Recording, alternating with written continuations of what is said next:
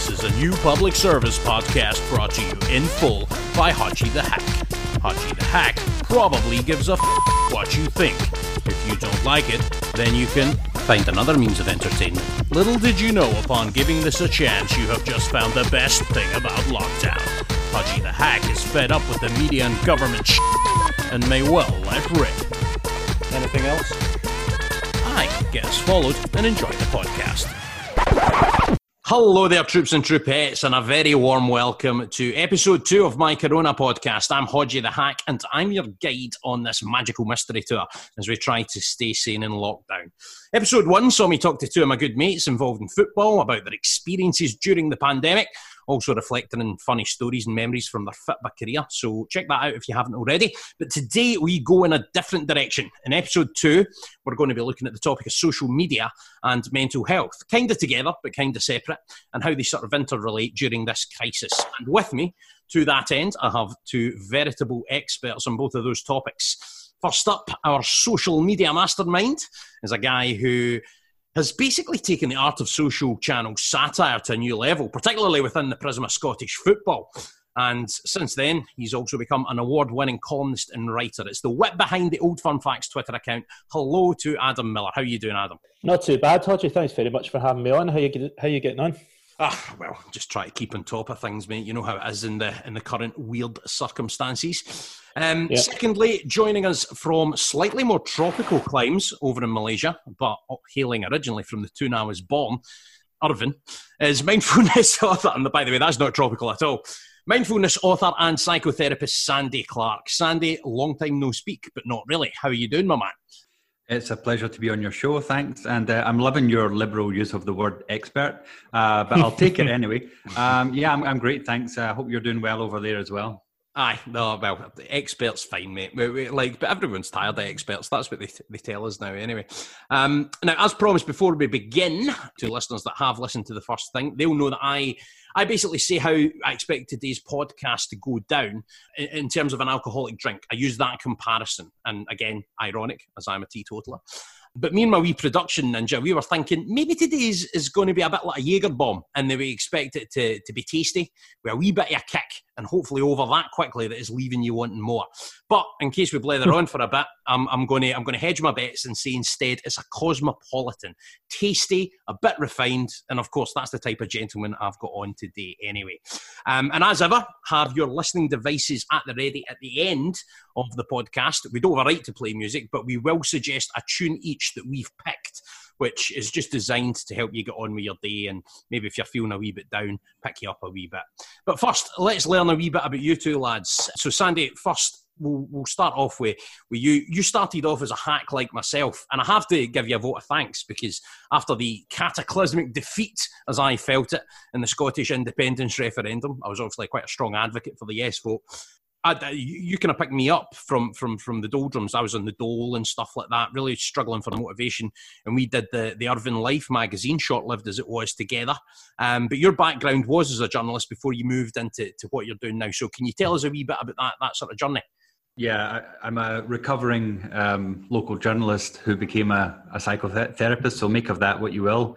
It was an interesting journey, like you say, for me, in that, you know, when I was doing the rounds with local papers like the Irvin Herald and doing 1 or 2 wee shifts at the Record, you get to meet a lot of interesting people and a lot of interesting stories, and you know, you pick up kind of wee quirks and wee fascinating insights into people's lives. And eventually I was just kind of led towards, I'd always had an interest in psychology and psychotherapy. And when I moved to Malaysia, that was the sort of perfect chance to sort of delve into that. And so here I am. Yes, indeed. Then you've got yourself, Adam. So the Old Firm Facts Twitter account, it's quite an interesting story. You told me before about how that started. Should obviously say at Old Firm Facts 1. How come you couldn't get the original Old Firm Facts? And then tell us a wee bit about just how it sort of started and stuff. There was no great master plan for the direction Old Firm Facts was going to go in, and I had no idea that it was going to take off in the way that it did. It was purely just a case of a friend of mine, Stevie, who is part of the Extreme Polls podcast, which I was actually on the other day as well. He basically we used to work together, and he spent ages saying to me, "Oh, you need to get a Twitter account." And when he was saying that to me, my only sort of knowledge of Twitter was this thing that I would see sort of relatively twee quotes from Stephen Fry getting repeated in the Metro or whatever, and I'm thinking, are we talking about the same thing here? And I didn't really see the appeal of it. And then after a while, I think I thought of a couple of football-related jokes, and I was thinking, well, I could either text these to Stevie, or I might as well set up one of these Twitter accounts. And again, there was no real master plan or anything like that. I just stuck the tweets out. He shared them, and then a couple of other people shared them. And after a while, the nature of Twitter, it starts to grow. And after a few months, it became a thing that I thought I could see taking off, and I spent a bit more time on it, and I think the material maybe started to get a bit better, and I started to, hopefully anyway, and I started to find a voice with it, and over time it's grown, and yeah, it's something that I still really enjoy doing. Well, that's the thing, and I mean, it really has blown up. I think 65,000 followers last time I checked. Mm-hmm. Was there any particular bit of content or whatever that was the catalyst for it really beginning to gain momentum and snowball?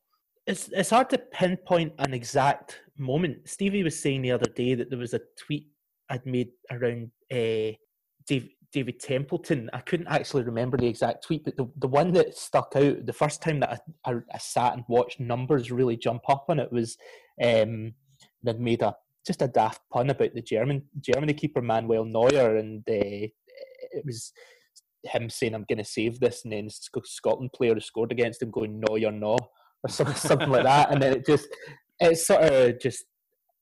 that was the first time I'd looked at my phone and thought, wow, people are really into this. And that does give you a bit of a buzz the first time it happens. Oh no, definitely. I mean, I've never had a tweet go viral, but I've had I'm not a clinician, but what's the step below viral in terms of like slightly contagious? I've had the odd slightly contagious tweet, and it is quite a buzz. And we're going to come on to talk about social media in a wee bit more detail, but.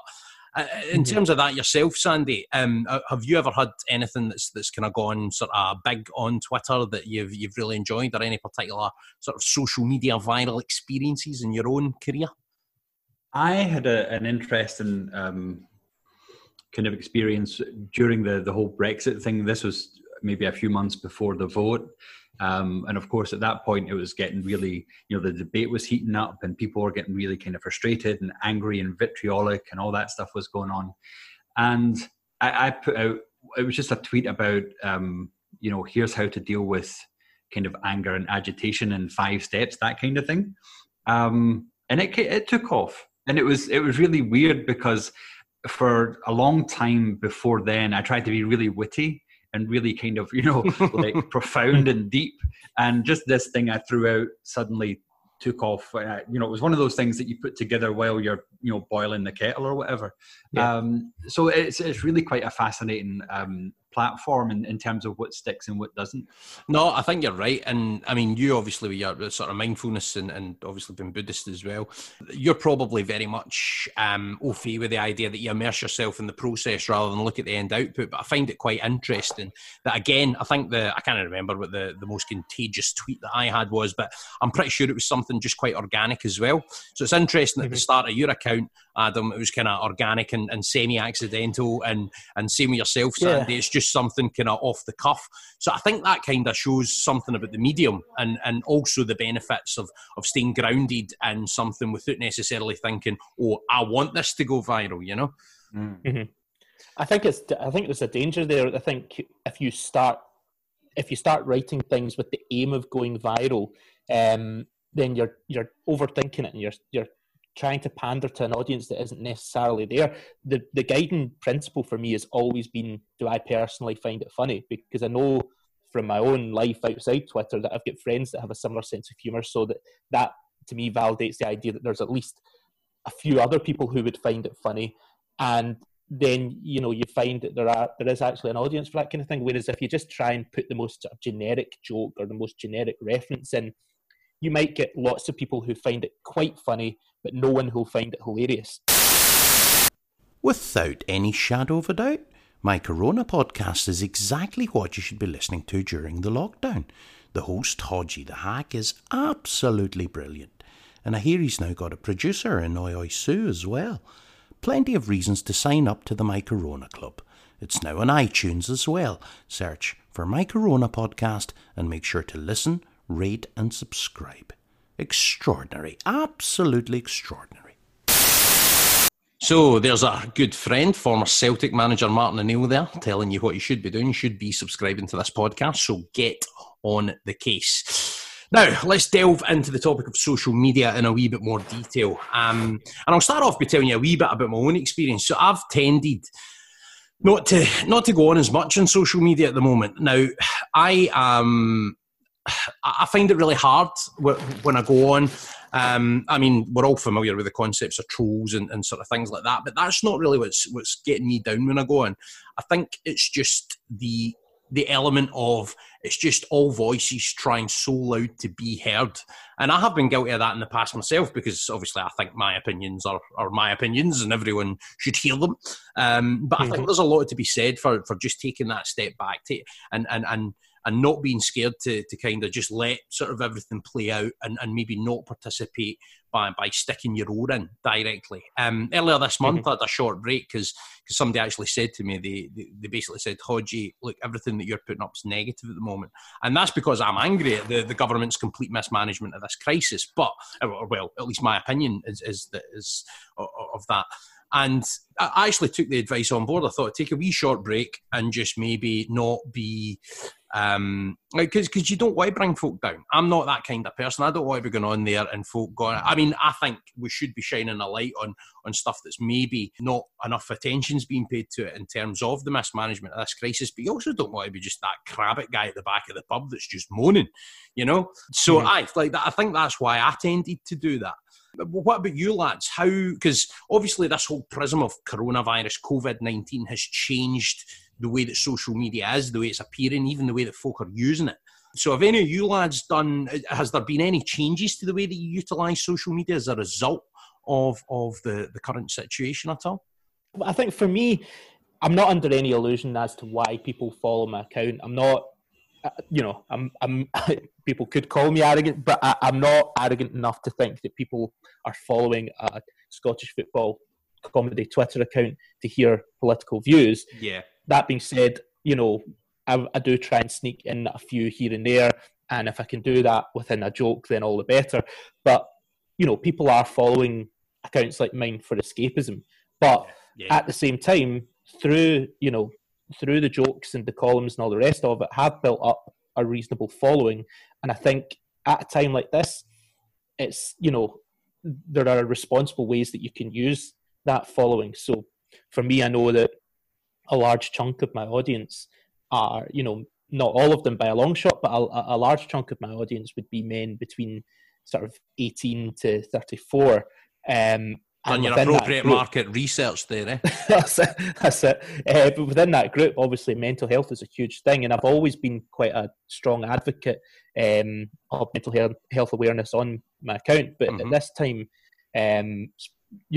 it's blindingly obvious that is a really significant issue at the moment with the lockdown. So I've made a conscious effort every day to be retweeting and tweeting and highlighting any sort of advice or helplines or anything that might, even if it's just one person seeing it, to me that's if one person sees it and it gives them a little bit of support or makes them feel a little bit better that day, to me that justifies doing it. So I've been making throughout the lockdown so far, I've been making a more conscious attempt to be highlighting that kind of thing on my account.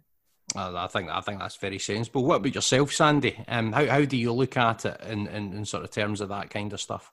I think Adam made a really good point, which is that especially during this lockdown, there are heightened levels of stress and anxiety, and people who have maybe more severe conditions are perhaps feeling that a bit more as well. So it does affect people, what they read on social media, and how they interpret it, more to the point.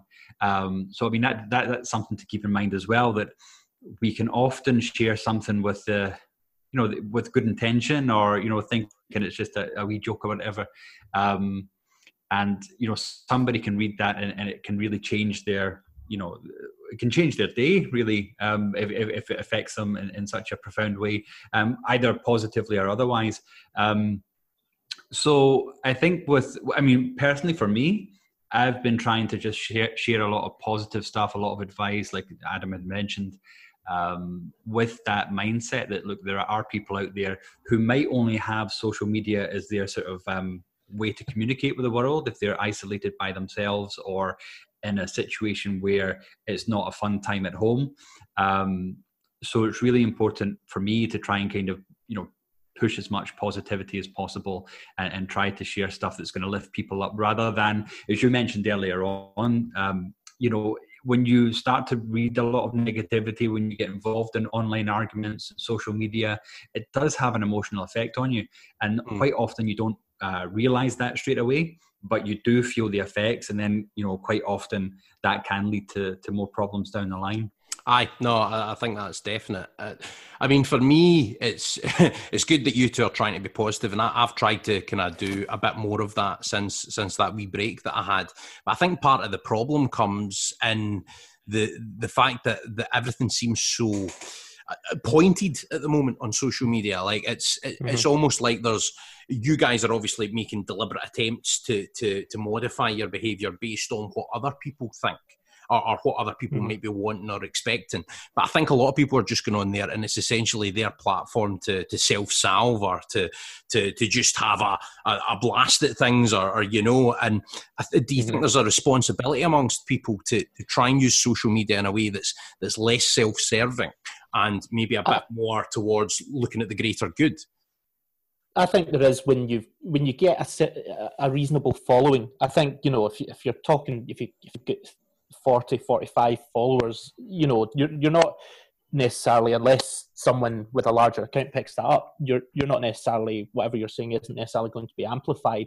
But when you do have a certain amount of followers, once you get past a certain point, there is a certain level of responsibility that comes with that, because, it's one thing when you're making sort of innocuous jokes, but when you're talking about serious subjects, I've had people, for instance, send me DMs before, it's happened once or twice, where I've been talking negatively about people, and I'm thinking that I'm coming at this angle from a sort of left-wing and liberal perspective and talking about people being ignorant. But in the course of doing that, I've maybe used language terms.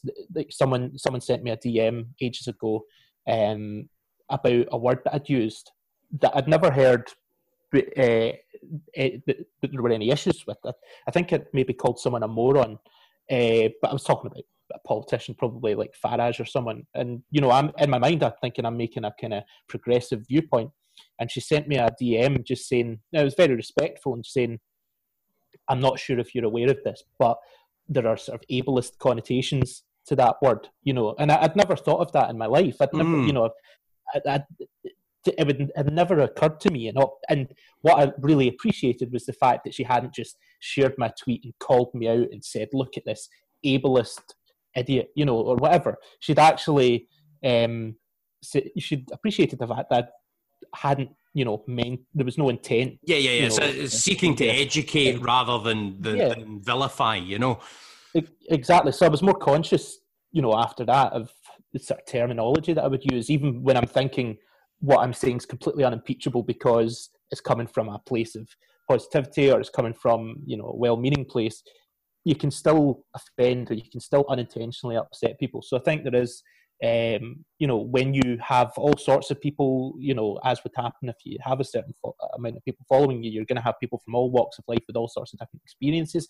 If you're talking about a serious subject, I think there is a responsibility there to just read back what you've written before you tweet it and just think, is there anything there that could be misinterpreted or that could inadvertently upset someone? So, I just appreciated the fact that someone approached me by DM and did it in that sort of respectful way, rather than the kind of call-out culture that you get on Twitter.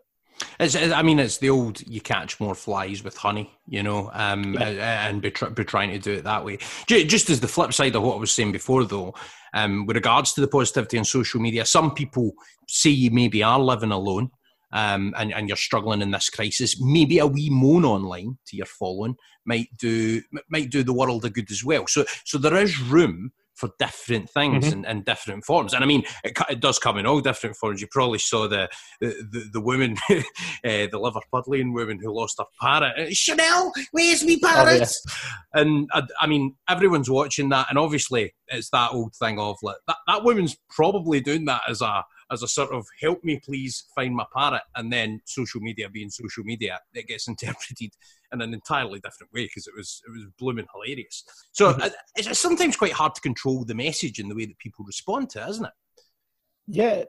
Yeah. I mean, once it's out there, you know, people bring their own baggage and their own prejudices and their own beliefs into everything that they read. So you could have a tweet or a news report or anything, and it could be, you know, I could put out a tweet about Celtic and Rangers, and depending on who you support, you could be reading that tweet and my intentions in a completely different manner.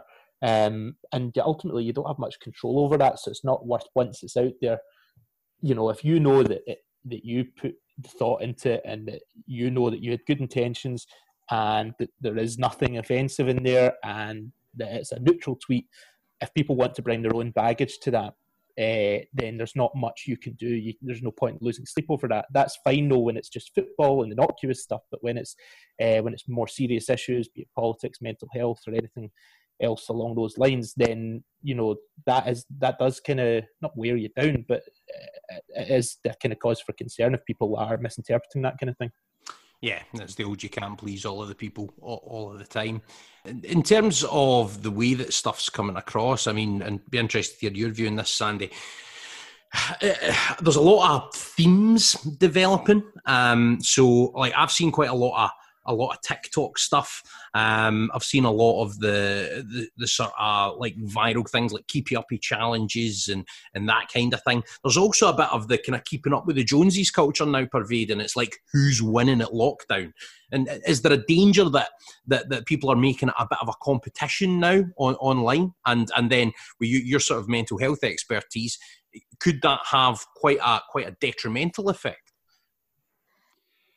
So I think, I mean, to build on what Adam was talking about, it's really tricky to strike that balance between, especially when you're communicating, you know, what point do you draw the line where you're almost afraid to put something out. But I think, you know, underlying Adam's point, I think, was the intention and the context of the information that you're putting out. So when you're doing things like the T-shirt challenge or the Keepy Up challenge, I don't think there's a problem with that. That's just people trying to, you know, keep themselves occupied, having a bit of fun.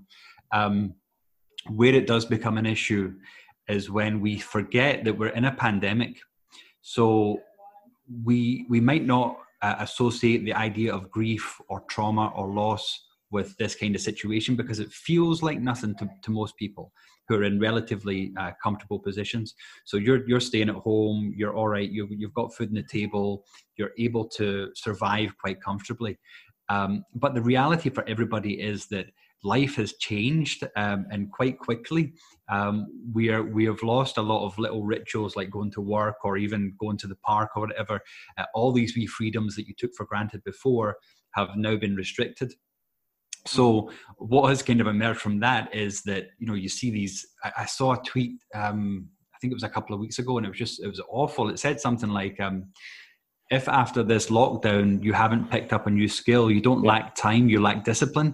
And I thought, what a terrible message that is, because I mean, I know you guys might be the same, that you know people with young kids, for example, and if there's any productivity contest going, they've won that hands down already. So, but what happens is people start to feel guilty because they feel like, oh, that person on social media, they're learning a new language, they're doing more cooking, they're you know, doing online parties or workout group activities or whatever, and they're comparing themselves. So what I would say to people is, you know, remember you are in a pandemic. It's not a holiday, and there are emotional implications to this. We have, you know, kind of upended our lives in a sense that we've had to adapt quite quickly to these changes. And that does have an emotional cost. So whatever you're comfortable with doing, then do it. More power to you. But don't feel the need that you have to buy into people's expectations or you have to take part in whatever you need to do. Well, if you're taking care of your commitments, if you're doing your work, if you're looking after your family, anything that you're doing beyond that is completely up to you. You should not feel the need to buy into people's expectations or feel like you're somehow inadequate for not, learning how to code within a weekend or learning Spanish by tea time. That's just unrealistic. Yeah, I saw the tweet that Sandy was referring to. I thought I saw the same tweet and I had the same kind of reaction to it. I just thought it's such an irresponsible message to be putting out at a time like this. And I've been in, I've been in isolation with my wife for the last 6 weeks or so now, and you do have days where you think, well, that was quite good, got a few things done, and then you have days where it's a bit of a blank and you go to bed thinking that was just a nothing day. But I think you have to acclimatise to the uniqueness of this situation and accept that you're going to have days where nothing is achieved, and that's totally fine. To my mind, an achievement here is just not succumbing to the restlessness or like the impatience and wandering out into the street and putting other people in danger. Just by staying home and being disciplined in that sense and being responsible, that should be an achievement in itself. You don't have to worry about what people are doing on Instagram or Snapchat or the rest of it. Just actually being responsible and not putting other people in danger should be considered an achievement, I think. Yeah, I mean, it's unprecedented times, isn't it? But who's to say that somebody that's learned to knit is any better than someone sitting binging Ozark like I was on Netflix, Exactly. I mean, there's nothing to say that. But there's also the kind of cultural sort of side of people just seeking to have a go at other people for what they're doing. So I saw on Facebook, for example, there was a woman who was outed for not going out to clap on a Thursday night. And that's just, what benefit is that doing? Another one was the TikTok thing with the NHS workers being criticised when they went viral on their 5 minutes of respite as they put their lives and their bodies in the line at the front line of the health service. And people were criticising. Katie Hopkins is obviously an absolute divot. She's criticising them. Shares a birthday with me, by the way. That's something that still troubles me to this day. Her and Jerry Springer, they're the two I remember. Anyway, you've got people criticising NHS workers for doing something really, really cool and really, really just uplifting, right? So they're basically going on a double positive there. They're doing, obviously, the great work that they're doing, putting their lives and bodies in the line, and then they're doing something positive that will lift people's spirits, and they're still getting criticised for it. I mean, what is the benefit of that kind of approach? Like, I think there needs to be a sea change in how people begin to look at things. It's just disheartening for me, and I think there needs to be more responsibility taken.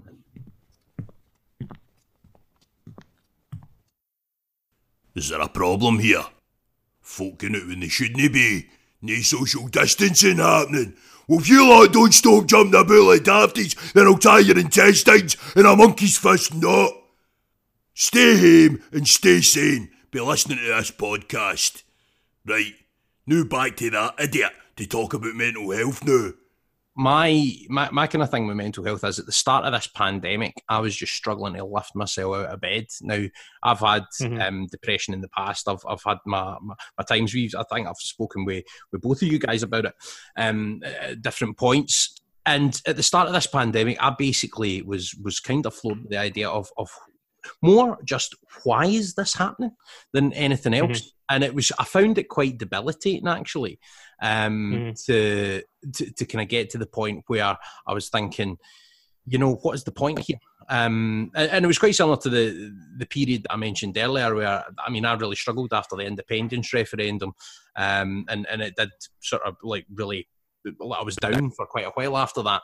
And then me and Sandy sort of came together and I got back into work, and it kind of lifted me. But I mean, the other thing from my own perspective is once the sport stopped, I essentially stopped in terms of working.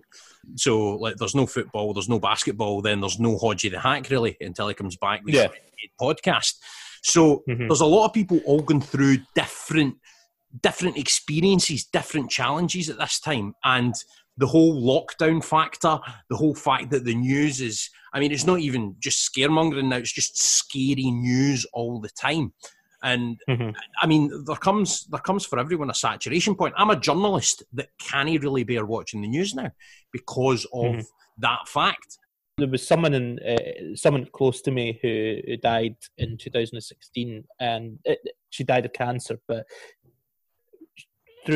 I met her when I was sort of 22, and before that, I had no real understanding of depression and anxiety. You know, I was maybe felt quite low a lot of the time, but it wasn't on the same level as what she was experiencing. And I think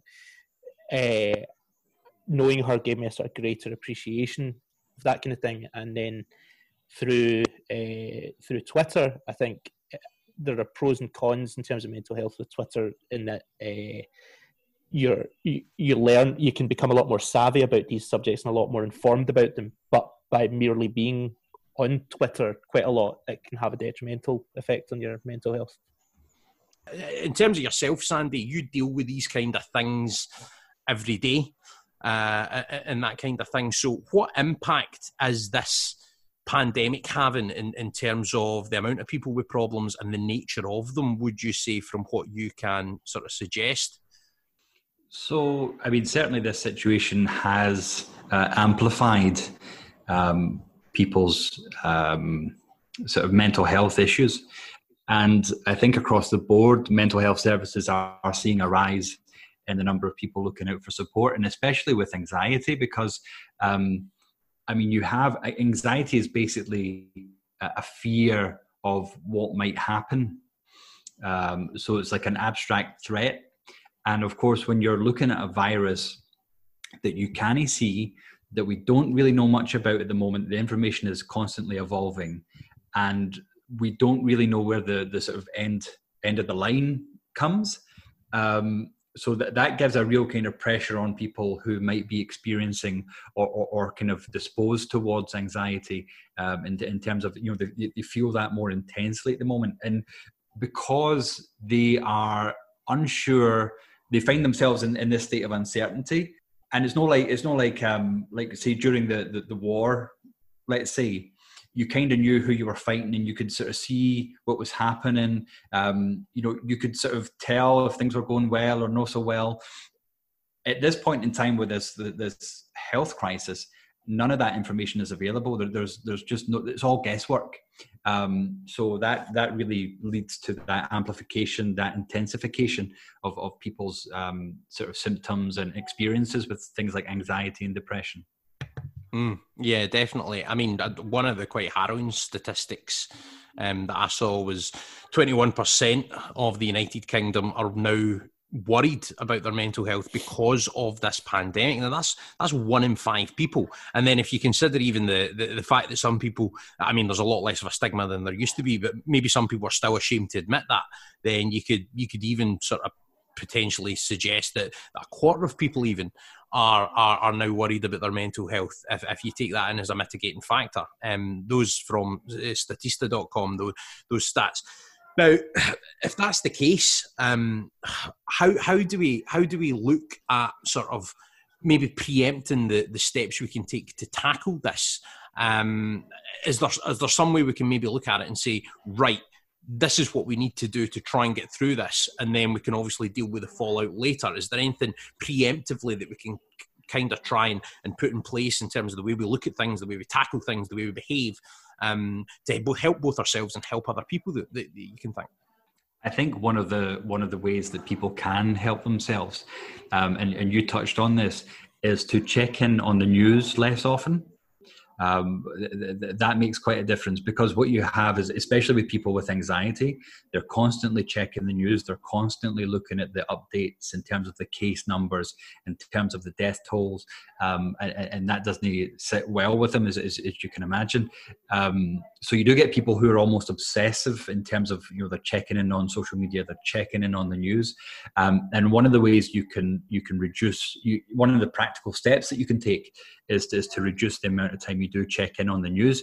When the BBC started, there used to be someone who would come on the radio and say, tonight there is no news, and that would be the news. There is no news. But now you have rolling 24/7 opinion and conjecture, and along with the headlines, like you say, there's a lot of sensationalism there as well. So it's not really news in a sense that you're getting updated information that's helpful or that it's informative necessarily. It's just basically kind of invoking all kinds of emotions.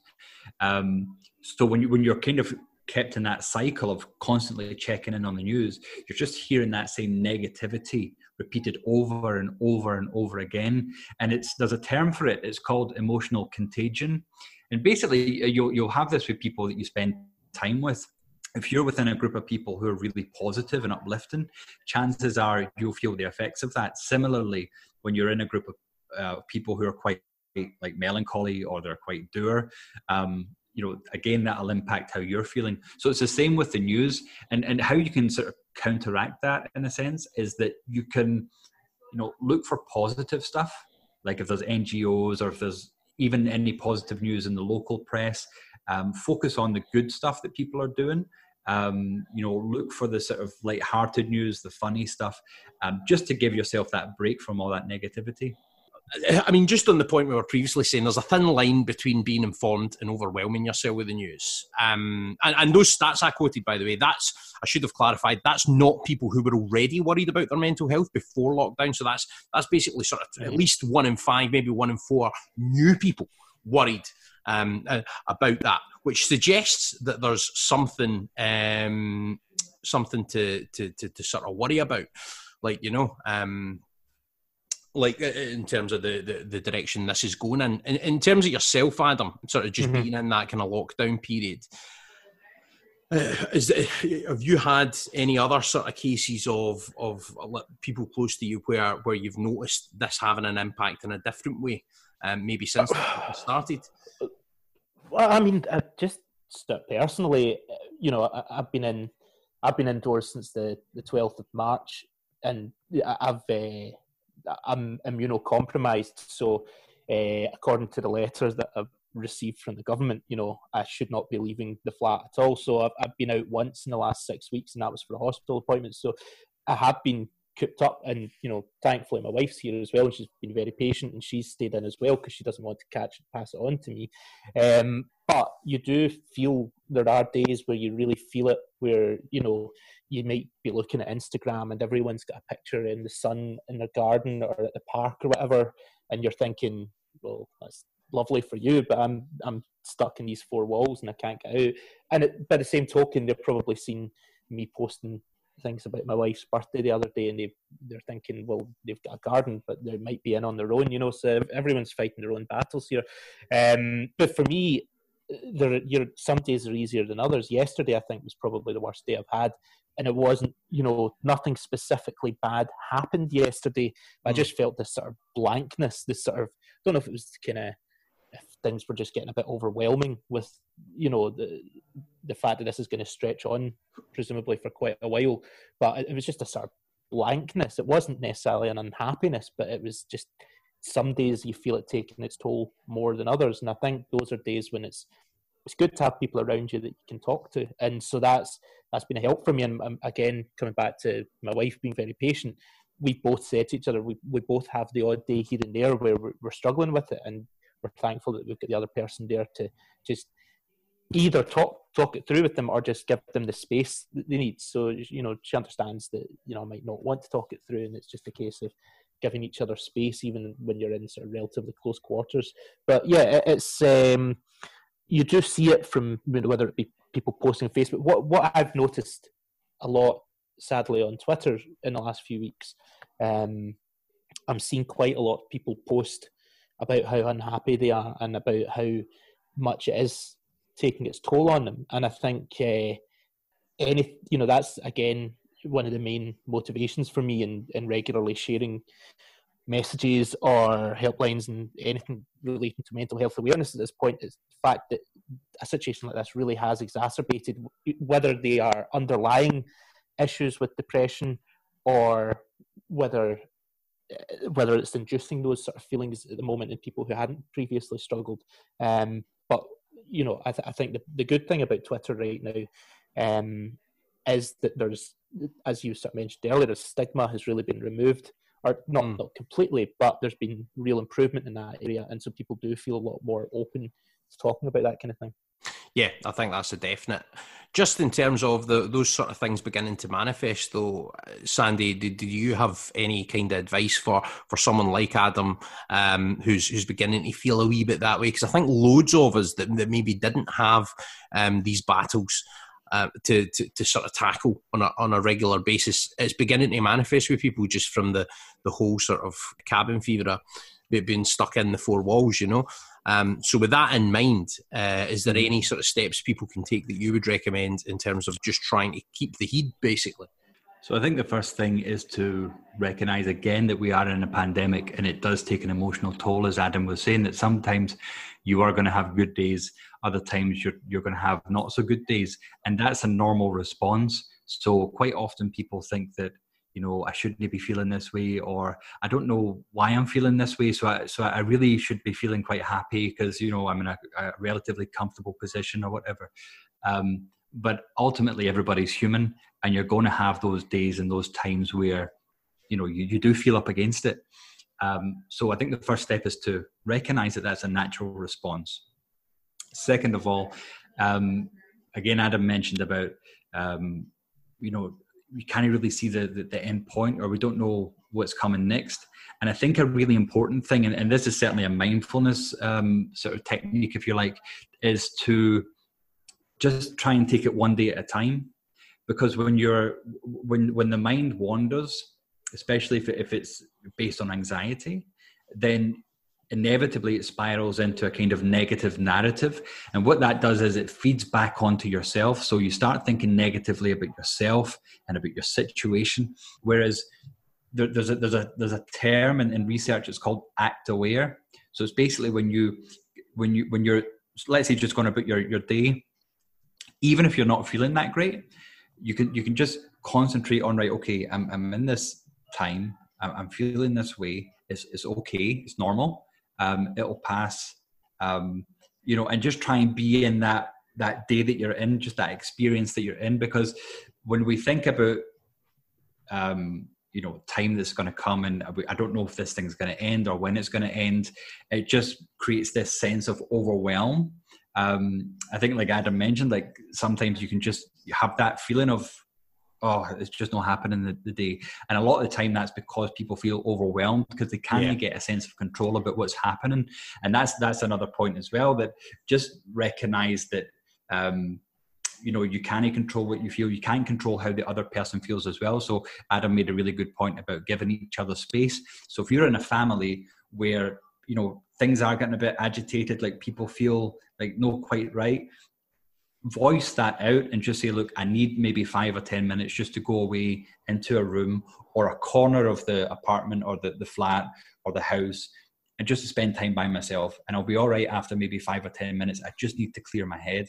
Because sometimes when you feel anxious or depressed, you feel as if you have to put up a front for the other person or the other people, like, I'm all right. And we're really quite good at sort of keeping ourselves going and to put on that front.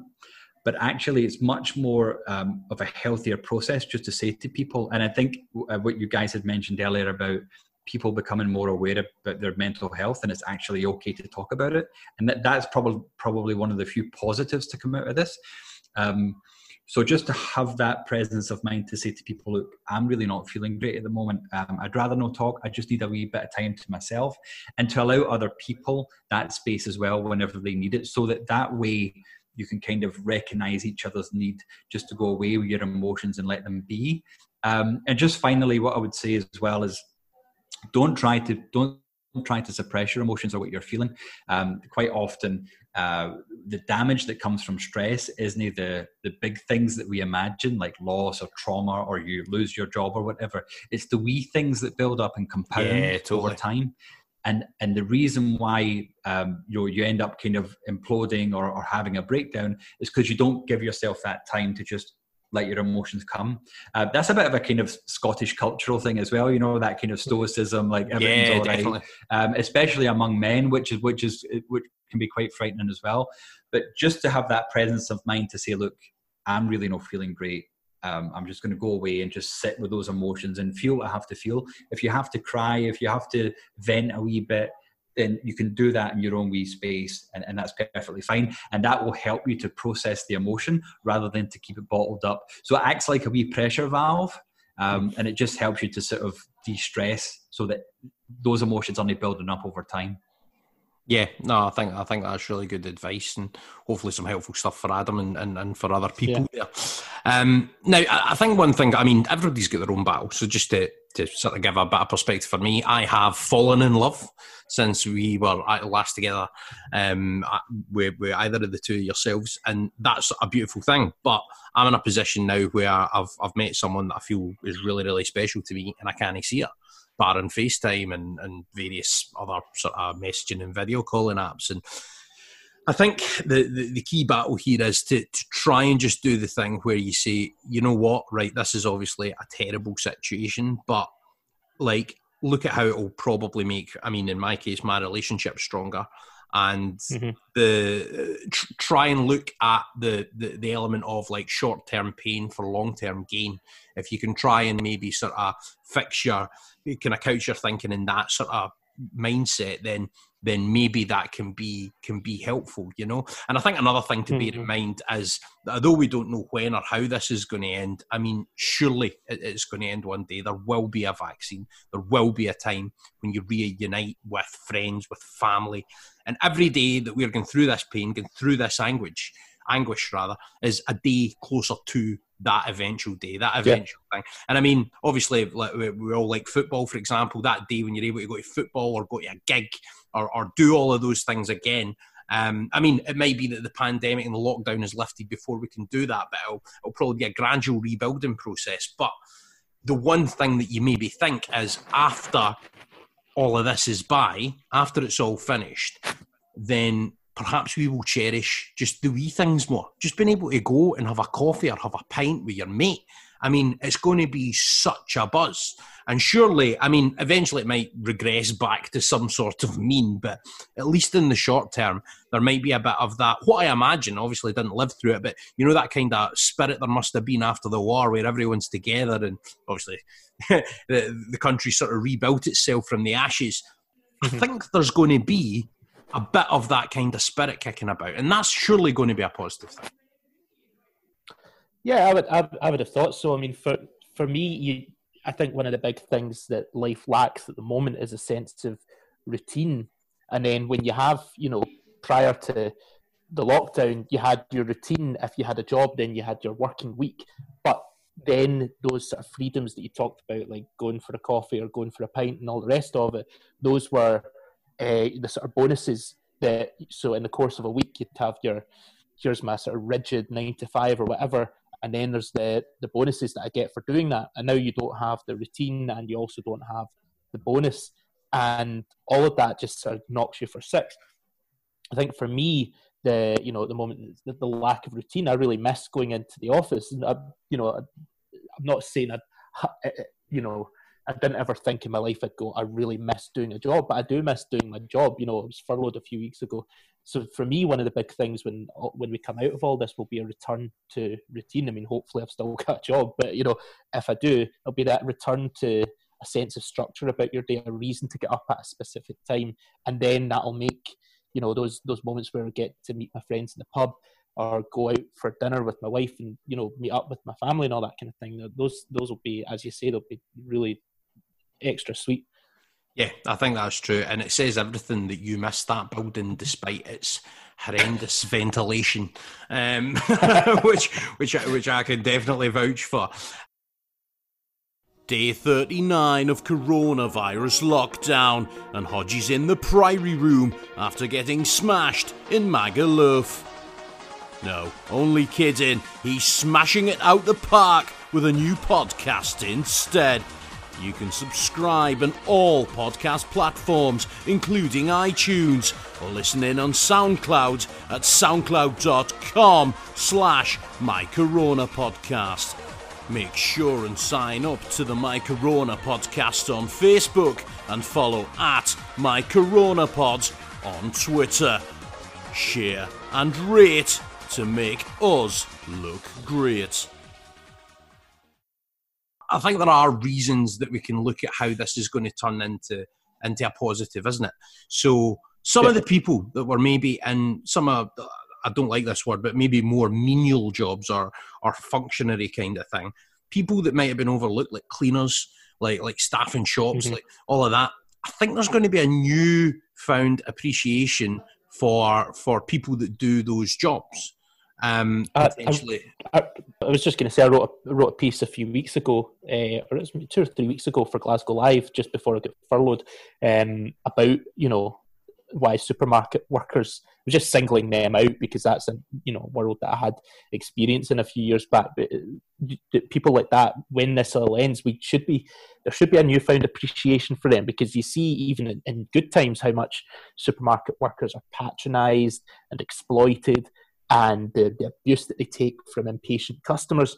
And now these are people essentially and I hate using sort of war analogies and war terminology, but if you want to go down that road, they're on the front line of all this, and they're doing it for not exactly fantastic wages, and they're having to put up with not just the usual nonsense that supermarket workers have to put up with, but they're also, in many cases, certainly at the start of all this, there was a lack of protective equipment, people hadn't got used to or wouldn't accept social distancing. I've not been to a shop because I've been stuck in here and I get my deliveries, but I hear the horror stories, and see people like that, when all this comes out, they're going to really you've got to hope that people in, as you say, cleaners, supermarket workers, carers, there is a newfound appreciation for them, and that we don't just regress back to taking those people for granted. Yeah, definitely. I mean, another element is there might be improved communication as well, because people are being forced to find more innovative and different ways to do stuff. So I'll give you an example. A lot of people are doing online quizzes and that kind of thing. I've actually always wanted to do one of those murder mystery things. And the first one I'm going to do is actually going to be done via webcam.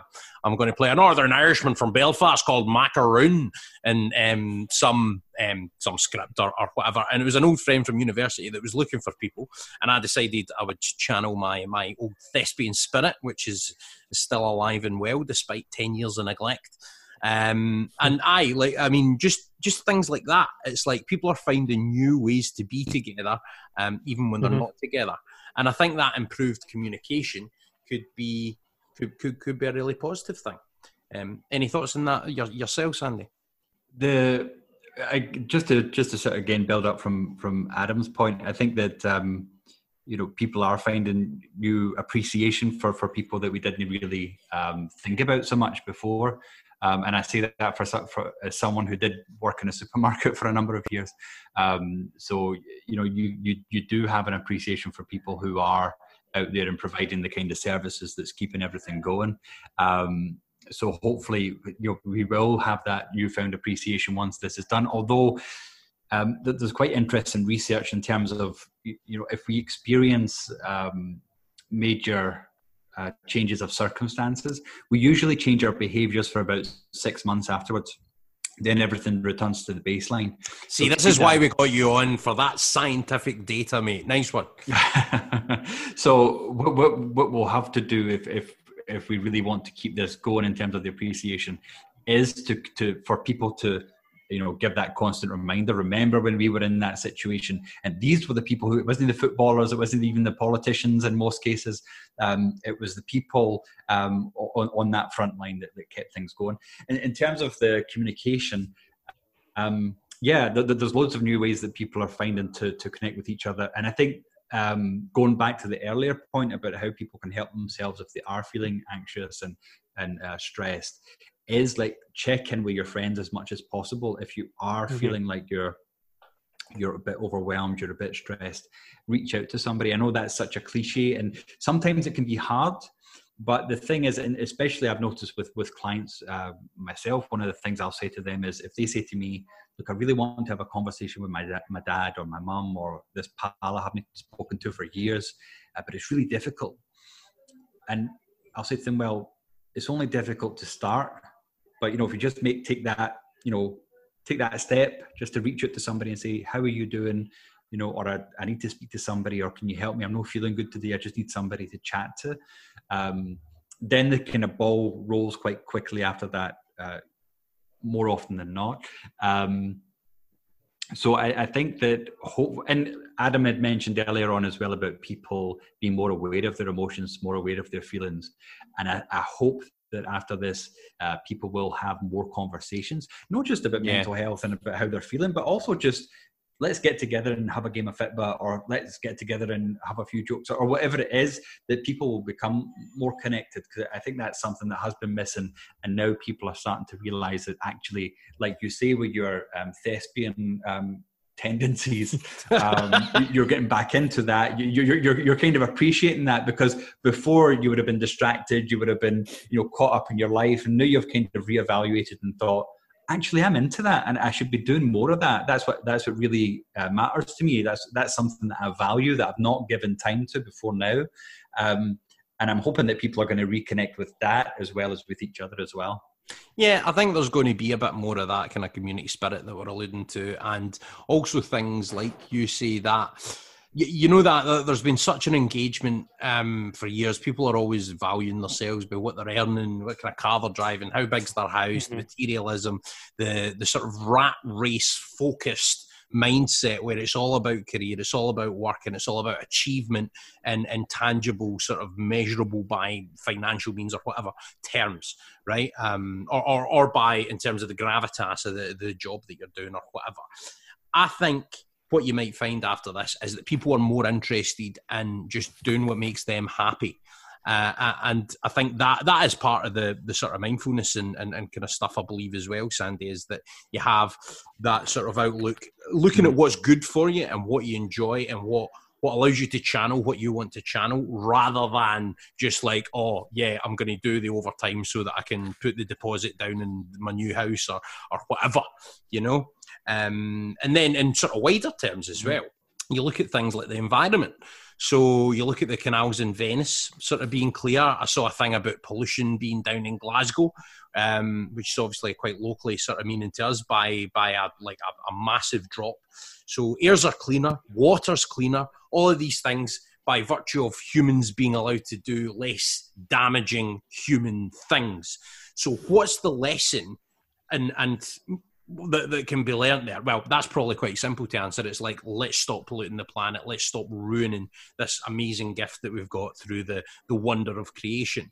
But how do we manage to make sure then that as humans and as a collective that we do actually learn the lessons from this and maybe use this as a pivot point to build a better world, both for ourselves and for animals, for ecosystems, for all of it? So it's interesting that you mentioned that phrase pivot point, so quite often when people strive for status and they strive for attention, let's say, especially you see that in social media, certainly, they're kind of yearning for that acknowledgement, to be respected, to be valued, to be heard. And that does kind of come from your childhood, because, you spend the first few years of your childhood, everybody dotes on you. If you've got a decent enough family, of course, everybody dotes on you. All your demands are met almost. So, and then you kind of transition from that into like people don't do as much for you as you get older. So you're always kind of trying to come back to that idea of trying to feel important, trying to seem important, trying to be useful. But we often kind of chase after these things in unhelpful ways. So, people will think that, well, because I've got a good job and a lot of money, or because I've got, a huge presence on social media, or I've got a book out or whatever, or I've got a program, then that establishes me as somebody who's worth something. But I would hope that what people are starting to see through this lockdown is that actually what makes somebody matter is, like, if you think ahead to your funeral, nobody's going to say, well, that guy had 100,000 followers on Twitter. How impressive was that? What they're going to say is, this person, took the time to give me their time. They were very helpful. They were kind. They helped me when I was down, that kind of thing. So it's about trying to reconnect again with what you really value, and to try and, connect with yourself and connect with others in meaningful ways, that you don't have to chase status. Essentially, it's about struggling against yourself. You're kind of always fighting towards the ideal self, what I should be, how I should be living up to other people's expectations, society's expectations, when actually a lot of people are finding out now that you don't need to do that, and you feel better for it when you stop. So, when you pivot towards making, trying to strive for stuff, for more stuff, as George Carlin would put it, you've just got stuff and you've got stuff to keep your stuff in. When you pivot away from that and towards just connecting with other people in meaningful ways, then that makes all the difference, and you feel better within yourself, and you make others feel better as well. And I'm looking forward to the movie in future where you've got the President of the United States advocating bleach as a means of tackling this. And people, like historians in years to come, will go, nah, no chance. But there we go. It was just a joke, though. Tom Hanks I saw that he was allowing his blood to be used for a vaccine. So is there a potential situation where there's obviously going to be movies and at least a movie of this? So could we have the guy that helps to allow the vaccine to be created playing himself in the movie, Meta? What do you think? I think there's going to be all kinds of art made about what's going on at the moment. Aside from anything else, writers have now got a whole lot of time on their hands, and everyone will be, once this is over, in a scramble to make the defining or the definitive coronavirus movie and all the rest of it. I don't think it was a particularly good idea, but I watched Contagion a couple of weeks ago, just a sort of morbid curiosity. And it actually was a pretty good film, and there were a lot of kind of resemblances to the discussions and the consequences that we're experiencing just now. I think, there's going to be a lot of coronavirus art, and probably a lot of not very good coronavirus art. But hopefully there's... Well, whoever did but Paul Greengrass that did United 93, if he can do a coronavirus film, I'd watch that. Well, that's a good shout. What would you watch, Sandy? Also, just quickly, picking up on the point you said about writers having plenty of time in their hands, I think it's a common misconception among people that that's not the case all the time, but actually for once, writers do have a bit of time in their hands. But in terms of who's your sort of dream, let's say cast and director then, Sandy, and I'll let you have a wee crack at this if you want as well, in terms of director / key star for the coronavirus film. What do you think, Sandy? I think I would pass that back to Adam. But what I'm looking forward to is all the sort of think pieces about how people miss the solitude of the lockdown. I think there's going to be a kind of deluge of simpler times, and there'll be one of the movie I would like to see actually is. I mean, you'll get all the kind of doomsday stuff, and to be fair, Stephen King's already been there with The Stand. So that's sort of been done.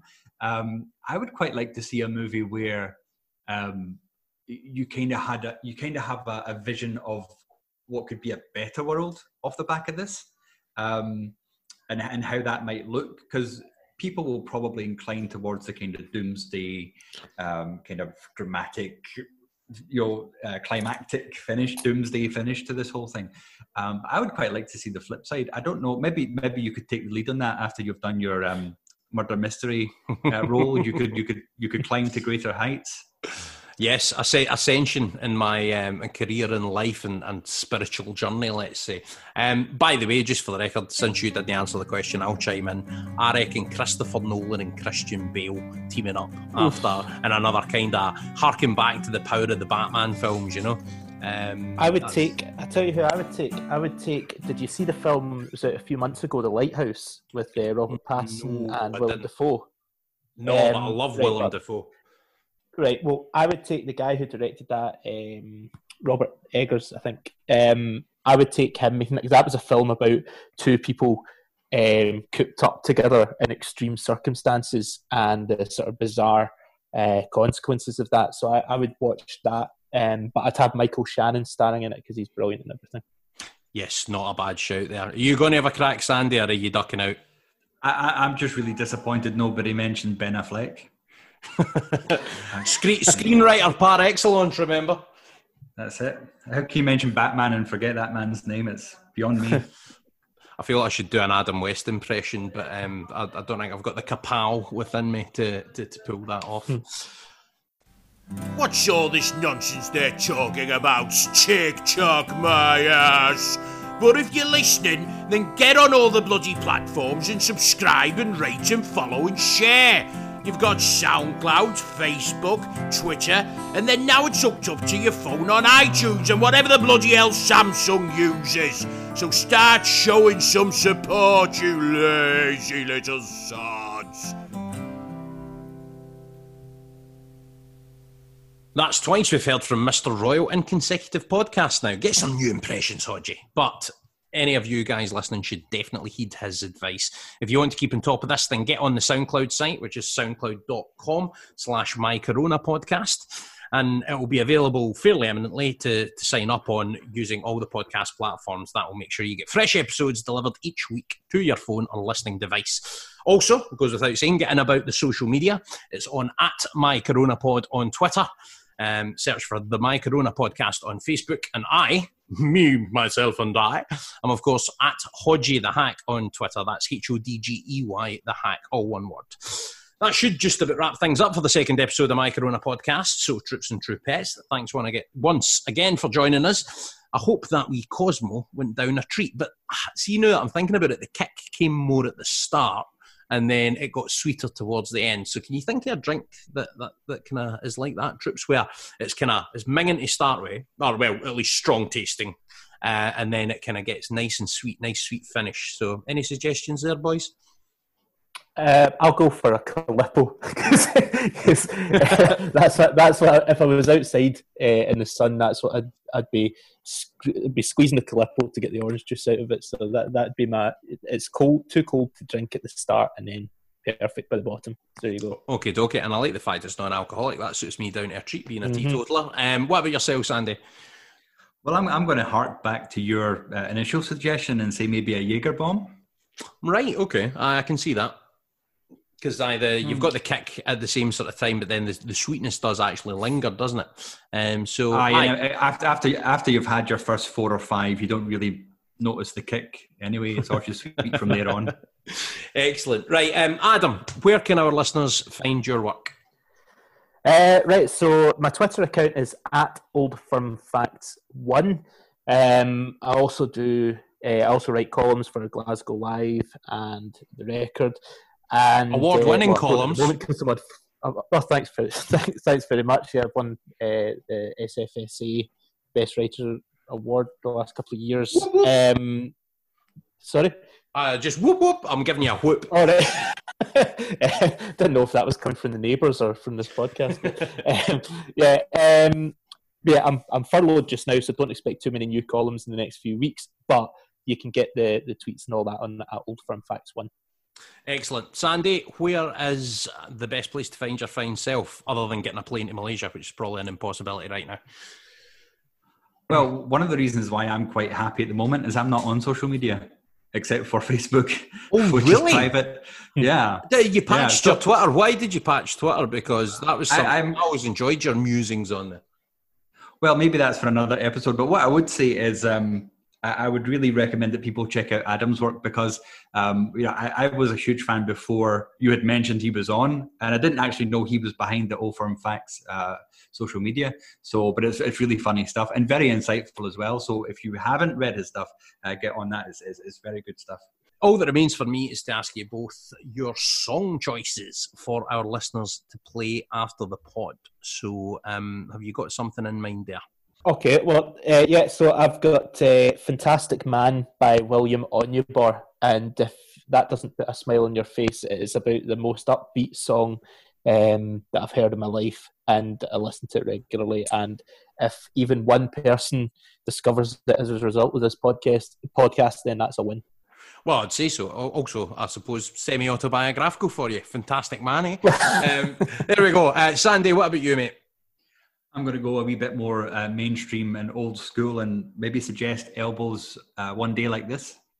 Oh, a bit more cerebral. I like that. Not that I know William Onyeabor, by the way. I'm looking forward to playing that myself. So his song might be cerebral, but Elbow definitely so. Why'd you go for that, Sandy?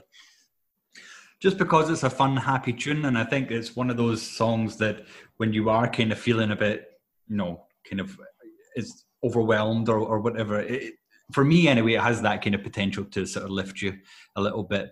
And just remind you that things shall pass, and as you mentioned before, things will get better. So it's just kind of keeping that in mind. Excellent. So that's good. I'm going to go for something quite simple and probably semi-generic and maybe not particularly fitting given today's weather, but U2, Beautiful Day. Let's have it, troops. Excellent. Thank you to Adam Miller. Thanks for having me on.